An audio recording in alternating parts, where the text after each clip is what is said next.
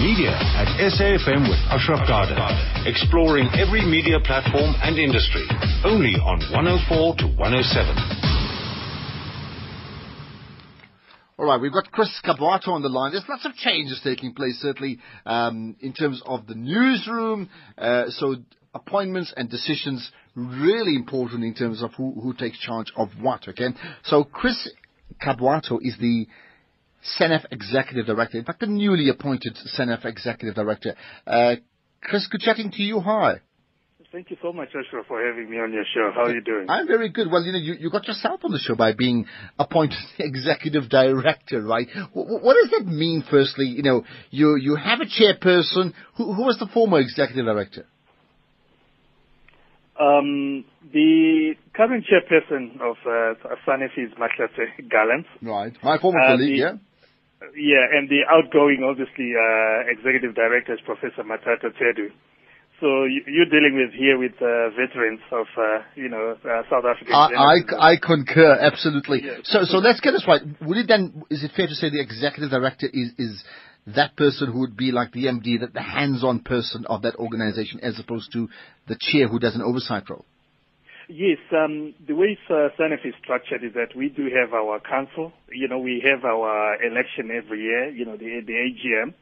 And then there we have an election for our office bearers. Our office bearers, you elect a chairperson. There's a deputy chairperson, Katie Katopodis. Yeah. Then the Secretary General, Regime Walusi, Treasurer, Adrian Basson.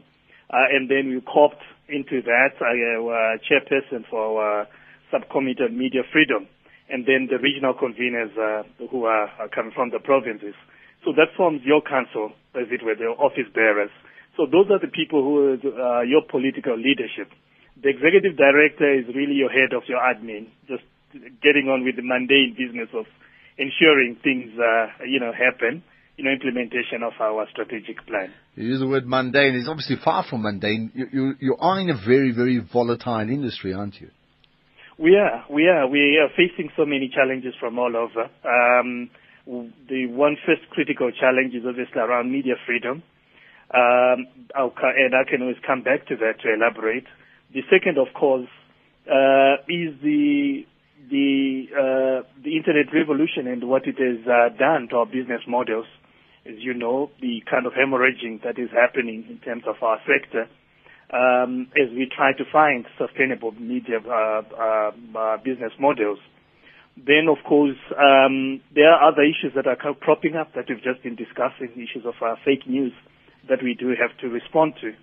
But media freedom is one critical area that we have to respond to.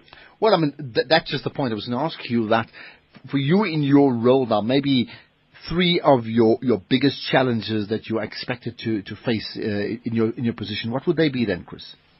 Yeah, well, I can point out to, let's say, the one external and one internal, okay? In the external environment, it has to do with media freedom, and it's at two levels. One is issues around legislation that would have a devastating impact on the practice of journalism. You've seen what we have had to do with the Protection of State Information Bill. And secondly, there's one that's coming up now, which is the Prevention of Hate Crimes and Hate Speech Bill that is also coming up that we have to, as SANEF, respond to. So legislation is one that we have to respond to as it impacts on the practice of journalism. Okay, and what sort of legislation? There's been discussion around the information bill and protection, and all that sort of thing about clamping down on media freedom. Is that the type of legislation or something else? It is that kind of legislation. Let's just give an example of what's coming up in the hate crimes bill. The hate crimes bill, as it stands right now, and we have made our submission on it, it would mean that you could, although it is laudable in what it intends to do, but if it comes into law as it stands, it means that actually you criminalize satire, you criminalize caricature, because you cannot say certain kind of things about a group, whether along racial, gender, ethnic, or religion or language considerations, as it were. So it is broadly worded as it stands, and SANEF's position is that it is laudable. We understand the context in which it is coming in, but then that it just needs refinement in its language, and to ensure that there is an exception to artistic creativity and to journalism. To loosely quote some people in government in the past couple of years, there was a sense that media and government are effectively at war with each other, right? Is that the way you see it? I do not think so. I think that there are obviously healthy tensions. We occupy, we have different roles to play within society. But we think that the SANEF position is always to engage, and hoping that in engaging we can come up to consensus as to what should happen. But where there is no consensus, we have to take action, and that action can be, for example, like in the jamming of the parliamentary signal, go to court, as we went to the Supreme Court of Appeal. But overall, we think that we are able to speak to government. We are able to speak to a whole lot of stakeholders around our concerns. Now, I would take it then the issue then of fake news. We'll talk about transformation just now. Has certainly come to the point in the last few months, and in the last week, suddenly it's becoming a far bigger issue around the world and in South Africa. What's SANEF's position regarding that? Well, we have it as an agenda item for our council meeting, which takes place on the 11th of February in Cape Town. And we were going to come up with a clearer position. But my own sense, Ashraf, which is not the SANEF position currently as we are going to discuss it, is that we need to do a number of things. One is obviously upping our game in terms of what I would call journalism of verification. That means we really have got to ensure that ourselves, we retain that credibility and that trust of our readers, which means also we've got to out that information which is wrong. The role of fact checkers becomes very important, and us collaborating with them, organizations like Africa Check.